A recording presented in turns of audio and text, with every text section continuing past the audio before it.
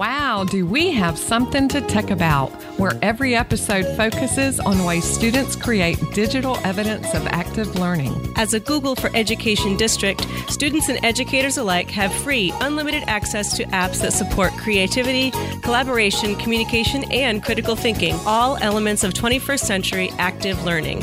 We are Google for Education certified trainers, Drew and Angie with Something to Tech About. Welcome to another episode of Something to Tech About. Today, we are focusing on three big takeaways from the virtual Georgia Educational Technology Conference held recently. Gotta say, virtual hugs and high fives all around to the coordinators of the GaETC Connect. They pulled off an amazingly organized and user-friendly conference experience for everyone involved. This year, I attended just as a participant, which was a new experience, while Drew represented Something to Tech About. Yay, Drew! Woohoo! By sharing her experience in one of the concurrent sessions on Saturday. Yeah, and as we reflected on our conference experience, we seemed to find ourselves revisiting three major themes, which are so important for educators, not only during remote or hybrid learning, but even when we are in the classroom working with students. And those three themes seem to be focused on getting the right gear, getting and keeping students involved, and getting students producing to show what they know. I like these three themes, and we had such a fun time reflecting as we went over our notes about what each of us experienced during the conference. So that's our session for today. I'm excited to dive in.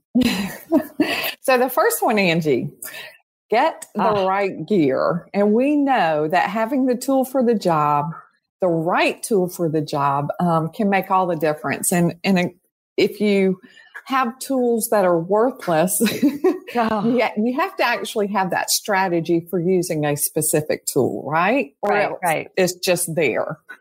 Right. And and teaching is no exception. And 2020 has given us opportunity to tap into our inner MacGyver. I see your get up for how you're teaching remotely. And so all of the tools that were mentioned, not all of them because we didn't attend all of them, but the ones that we tuned into to support narrowed teaching. It down. Yeah. We narrowed it down to 5 things we didn't think teachers could live without. So let's talk about those, Angie. Yeah, some of these things I already have in my remote workspace, and I'm excited to bring them back into the classroom whenever that happens, because I'm finding I can't really live without them. The first thing on the list is having a set of headphones or microphone that you can count on.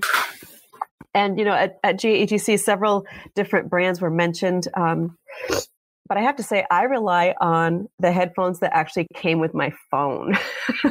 They work really well. They fit in my ears. They stay in. The microphone is always working.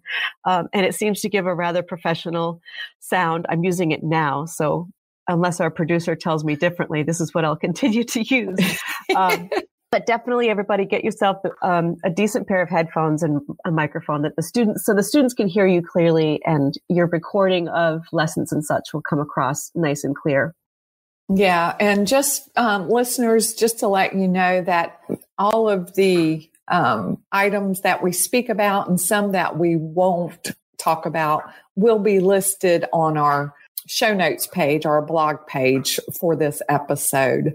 Right. And we don't get any kickback for mentioning these brands or anything like that. These are just some of our favorites and things that were recommended for teachers at the conference. And one of the microphone ones was a Samson Go portable microphone. And I just happened to look that up on Amazon.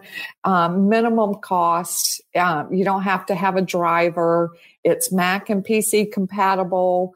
It just clips right onto your laptop or sits on your desk. So that's one you may want to consider. And I think even has a little case for throwing it in your bag safely and taking it on the quote unquote road or out in the field, whatever. Yeah. Definitely. The next thing I think, or so many people were using, and I am a user of a green screen. And there's lots of ways to accomplish this, but I use green screen in my lessons to include an interesting background behind me, whether it has to do with the content of what I'm teaching, or sometimes I throw up. Sometimes I display maybe the notebook page or the notebook setup of how I want the students to set up their journal.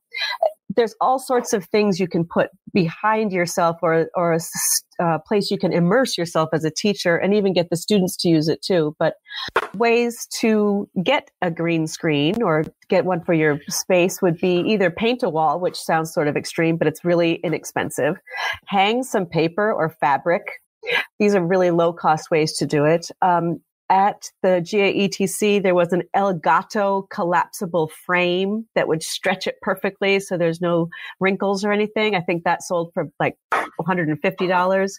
But Drew bought me for Christmas last year a pop-up pod. It's like a little green tent, and students can go inside with their iPad or their Chromebook and record and then insert their own background. So there's several ways to do this for very little cost. And I can see myself using this much more with students when I get back in the building as well, in terms of, social studies. I mean, immersing a student rather in a space has an exciting potential, I guess I want to say. There you go. Okay, another piece of gear is ThinkBoard, and I'm not too familiar with this one, but it sounds like it's more for would work well with math for students to show, or the teacher to handwrite out the math problem while sharing her screen. So that is something, ThinkBoard. It's an actual board that you would put up on your wall or lay on the desk, and it will work with your recordings and things, or Nice. live. Cool. Yeah. Something that people are struggling with right now, right? Showing math equations and handwriting and things like that. Definitely. That seems to be a high priority for several teachers in the remote situations. Another one is really to have a simple device to mount your cell phone or tablet. And I'm guessing maybe this is for recording. Yes. So that, like demonstrations. It's just there. Mm-hmm. Yeah. And the one we'll be recommending is from Amazon. I actually have it myself. And the nice thing about it is that the joints can be tightened so the device doesn't fall over the course of your recording. It won't fall under the weight of the device. It's fantastic for doing demonstrations and things. So yeah. And if you, on my ring light, it actually came with a mount. So anybody that has a ring light may already have that. So that would be good too. Mm-hmm. And number 5, for the gear, Angie spoke about chocolate and lots of it. And I would add probably coffee to that. Or caffeine. Yes. Caffeine, chocolate, whatever it takes to help you get through all of this craziness that we're experiencing right now. And again, you'll find links on our website for all those pieces of gear that we talked about.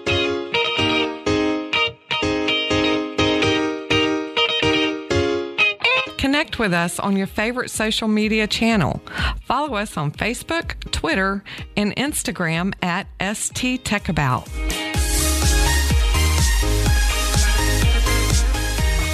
So our next thing we're going to get into is getting students involved or keeping them involved.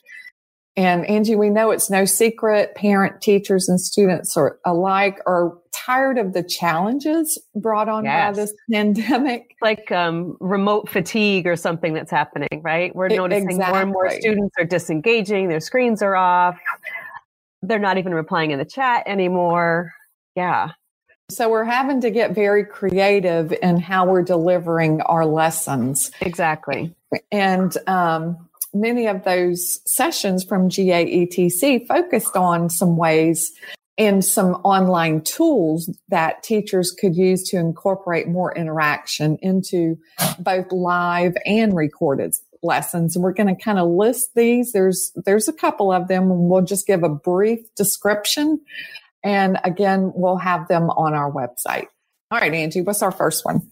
All right. The first one is Canva. Not sure if a lot of people know about that, but it's a way for you or your students to create really beautiful graphic designs that could be added to their classwork. I just introduced it to my students. By the way, you get a free premium subscription for teachers once you prove that you're an educator.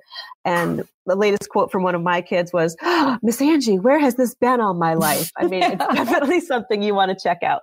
So Canva for really nice graphic design elements. Right. Our next one we're going to talk about is Zeetings with a Z. With a Z.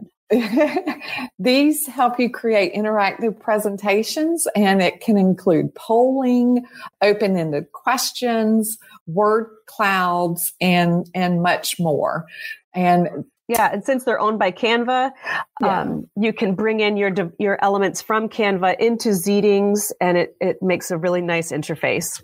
Good. Because there is something to be said about having an appealing presentation, right? I realize it's not all about how it looks, but that does sometimes help engage and pique interest for students. So definitely, I agree with that. Oh, the next one is an oldie but goodie. You've probably heard of this one, everybody, but Edpuzzle, right? We're showing students a lot of videos. How do we make sure they're actually watching them? How do we keep them in tune? Throw your video into Edpuzzle and add your own questions and teacher narrations, pauses, places for them to add notes and such to their own work. But it's definitely a way to pace the video out and help them get the job done. Edpuzzle. And you want the extension for that as well. Nice. Our next one is Pear Deck. This one is transforming your Google Slides into interactive presentations. You can do it instructor paced, and so that the students kind of follow along as they can't advance through the presentation. Yeah, because you advance the slides for them. It's so cool. Exactly. And then there is also a student pace. Okay. So depending on what your goal is, your learning goal, you can begin instructor pace and then switch it over to student pace for them to finish on their own.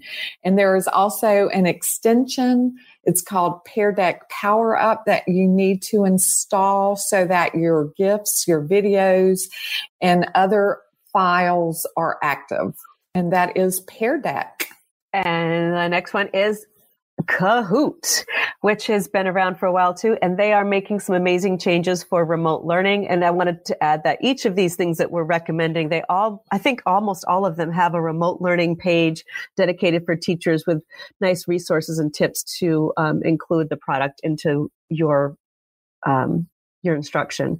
But Kahoot is a lot of fun because you're basically gamifying your instruction or maybe your review.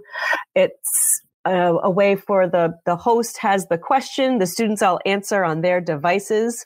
And those of you that used to use this in the classroom, you know that you had your question up on the big screen, I'll call it. And then the kids participated either in small groups or on their individual devices. And now it works remotely. So you don't even have to be in the same room.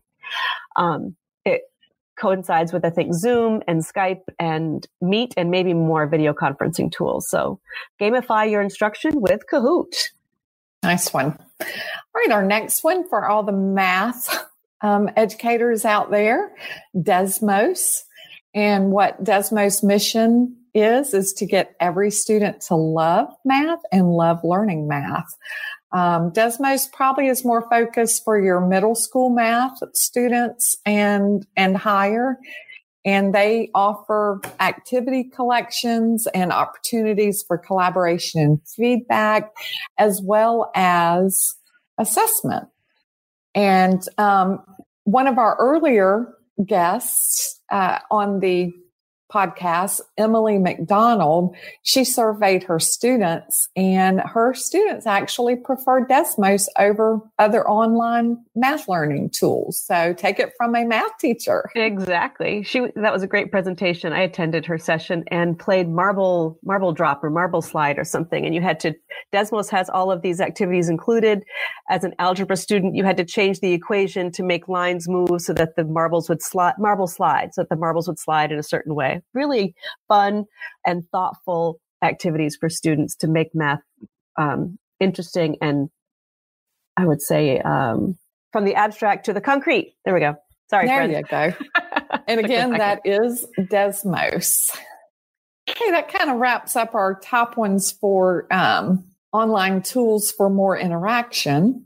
Yeah, so we've had hardware tools, and now we've had online tools, and now it's time to get students producing. What are the students doing? Right. So, if they have these tools, what can they do with them, or what are some more tools for students to begin showing what they know? So, especially during this time, we don't like seeing students sitting at computers, staring at the screens all day. Nobody really wants that. So screen time should not only be meaningful, but add in the productivity part to that. And if they're simply staring at the screens, they are just consuming all this information. They're gathering it. We're injecting that into them. How do we know they're learning? How do we know? Do we wait until the end on the final assessment, where at that time it's almost too late. And it's not to just give a grade. So we really need to think about checking in or having them produce things along the way that proves that they have learned what you're hoping they learn. Absolutely. Yes. So getting the student to become a more active participant in the learning process. So making sure that they're creating something, we're talking about injecting, right? Those 4 C's. Drew spoke about that a lot in her session, injecting the 4 C's into your lesson planning. So are the students creating? Are they collaborating? Are they using their critical thinking skills? Are they communicating with one another? All those things can really help ensure that your students are focused more on the production side of learning rather than the consumer. Yeah. So. And I want to add to this that, a lot of times when we think about, students producing something, we think about the end result. We've studied the entire unit on the water cycle. Now at the end, let's create a project. And that's not necessarily, those are good. There's nothing wrong with those. Sure, but it's not the only way. Exactly. There are some smaller ways along the learning path for students to produce something. And just with the first topic we're going to talk about is actually hyperdocs, because the production part is actually built in to the entire lesson. You're packaging it all together so that, let's say the students read, something about or listen to something about the Civil War, one of the battles. Well, how do you know they get what you wanted them to get from that video maybe? So then you can, either ask them questions or have them do a word cloud or have them, just produce a little, tweet about what they learned in a tweet deck or something. So these small things, almost formative assessments along the way, I guess, is what you can. Yeah, in each stage of the whole entire. Sorry, Zach. In each stage of the hyperdoc, whether you're in the engage part or the explain part or the the discovery section, each part would have an opportunity for students to produce something small. It could be a 30-second explainer video, like a rough draft kind of thing, just to come back to the teacher and explain something, or even not to the teacher, but to their peer. It doesn't always have to come to the teacher as the audience member either. Exactly. So the first thing was hyperdocs. So you'll, I think Angie attended lunch with the hyperdoc gals. Lunch with the hyperdoc gals, yes. And they talked a lot about using really any platform. I think this began as using Google Docs, right? But now we're finding that really you can create a hyperdoc or as Google calls it, a multimedia text set. It's really just about finding the way to package instructions so that students can work at their own pace and walk themselves through all of the elements, whether they're and hyperdoc gals call them engage and then explore, explain, apply, share, and reflect. And so at each stage of that hyperdoc, the students would have an opportunity to produce something small. Mm-hmm. And I like that those different stages is not only for that to engage and explore, not only about the content, but actually about the learning experience too. So that can be built in. Right. And then, and offering different opportunities for choice as well. So maybe you're exploring something, but then maybe you explain it and you have an opportunity to explain it in a video or explain it in text or explain it in a drawing, or, there could be ways to excite learners by giving them some ownership in terms of how they're going to show what they know. So, Okay. So that was HyperDocs. Our next one of our faves. Oh, gotta say, yes. And also a past guest on our podcast, and that is, he was a featured speaker again this year, and that is Tony Vincent. And his always engaging content, he delivers every time that he presents. Yes. His Google Drawing activities with shapegrams, packed video instruction, tips and tricks, and an opportunity to create and even extend the lesson.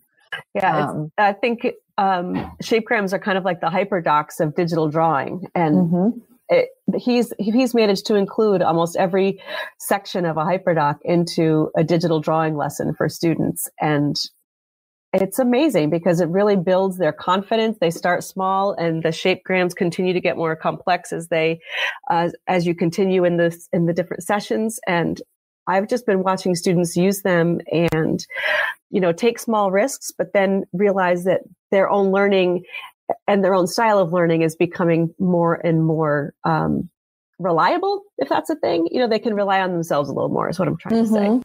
And I think the thing about this is, they are within shapegrams, they are producing an image, right? Yes. But they can take what they're learning there and apply it to other areas. So if they're learning, whatever topic they're learning in math or in science, they can apply what they've learned in shapegrams to Google Drawings and produce something else, depending on the content area. So I think that's that builds their confidence, and they are familiar with that platform, so they could turn around and create something different. Totally agree. And I have to say, after one of Tony's sessions, he stuck around for people to ask, random questions, because he's pretty amazing like that. And someone just said, "Hey, what's your favorite tool for removing a background?" And without hesitation, he said, remove.bg. And I've been using lots of tools to remove backgrounds, but I'd never heard of that. So if you're looking for a new favorite to try remove.bg. See what happens.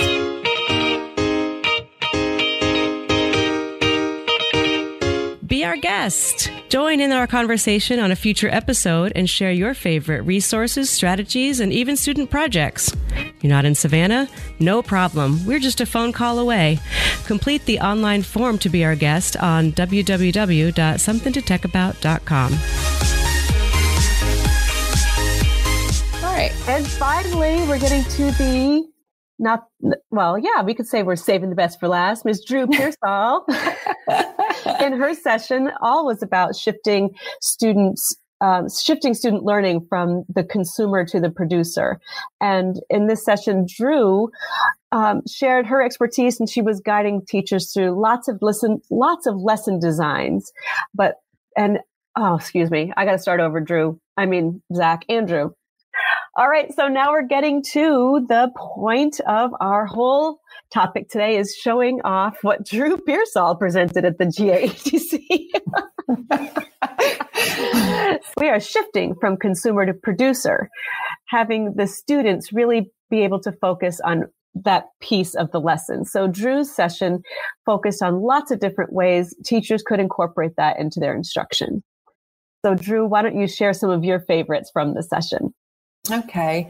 So if you're looking for a way to shift your students, any of the above things that we spoke about previously in here, not necessarily the gear, but the shapegrams and everything else could lead to this. And I have to say, I think probably one of one of my favorites and probably student-friendly, teacher-friendly is creating an online book or an ebook with using Google Slides. It's as simple as that. And on our site and in the presentation I gave, it was Control-Alt-Achieve, Eric Kurt's example of his my pickup has the hiccups. Yes. And he created a book, just very simple template using Google Slides. And then for each slide, he imported his audio as well of him reading those pages. So if you have students studying and you want them to produce something along the way, let's say the steps to a science fair project, the scientific method, maybe something like that, you could have them produce it along the way each time they learn one of the steps or practice one of the steps of the scientific method. And then they could add their voice to it, explaining. Yeah, I see this as a collaborative book too. Each student having a different slide and bringing in their own image and their own sentences and then recording their voice. Absolutely. And basically to make it online is all you do is publish to the web and supply the link for the world to see. So what a great way to get your students to produce something about their learning, but also have them present it to the world outside, just outside the classroom. So that's a big advantage. And I guess the next one is interactive posters. So let's say your students have been working with shapegrams, Tony Vincent shapegrams, and they are gung-ho about using Google Drawing. Why not have them create an interactive poster? And that's simply by opening a new Google Drawing, adding text, adding images, adding shapes, and then adding links. And it's that simple. So let's say go back to the scientific method. So step one, they could have an image and maybe a short text, and then have a link to a site or a link to a video that gives the viewers more information, or whoever's interacting with that poster. So it's almost like creating buttons so that there's a poster, there's images on the poster. The end user would click on the shape or the image, and it would then bring them to another location. Exactly. Or it could be within a slideshow even. Exactly. That's what I was getting ready to say. It could be just but within a single slideshow and not taking them out to the web or anything. Right. So you can control it. My presentation is going to be on our site with lots of templates and lots of ideas. And we think that after you see your students' progress on switching from just the sit and get to the production part, I think you're going to be hooked and realize that it not only helps the students themselves, but you as the educator, because you're giving control over to your students, and you become more of a spectator. Yeah, a guide, or a facilitator. So it kind of allows you to back off, so to speak. Right. I see these types of ideas working really nicely with, kicking it off with a live lesson while we're remote, giving students the necessary background or a little bit of instruction on maybe the tools they're going to use, and then send them off on their own, which would then, reduce the bandwidth. It takes care of a lot of, glitchy kind of problems too, where they go off on their own and they work on this thing independently, or maybe with another grown-up, depending on their grade level. And then they come back and share what they built. I'm finding that more students are involved when they go off on their own. And the next time I see them, we'll be open with a sharing session, and they get to share the thing that they built with the class. Nice. Yeah. And that's been I've been getting more and more students participating in that regard, even if they didn't get a chance to do the activity. Of course, mine are not, I'm the technology teacher. I'm not the math teacher. So their content areas come first, but the instructional design is the same, where they're enjoying watching what their neighbors have built, even if they don't get a chance to share or they didn't do it. They're still gaining something from what their classmates are coming up with. And I've been getting more participation from that, just from that strategy. Right. So, shifting to the producer and then giving the kids the opportunity to share with one another has been really helpful for them. Oh, the share portion is probably a big thing. Definitely. Yeah. Well, guys, that kind of wraps up our recap of what we pulled away from GaETC. We thank you for listening. We hope our conversations help spark your next teaching adventure. And we'd love to hear how it goes. So if you give this a try, some of the tools, the online tools, the gear, or the shifting from consumer to producer, let us know how it goes. Respond in the blog or connect with us online. On your social media networks. Definitely. And special thanks to the following presenters at GaETC for inspiring today's episode and giving us something to tech about. Yes, thank you. Go ahead. Oh, Leslie Fisher, Tony Vincent, the Hyperdot Gals, Emily McDonald, Abby Futrell, and of course, Drew Pearsall from Something to Tech About.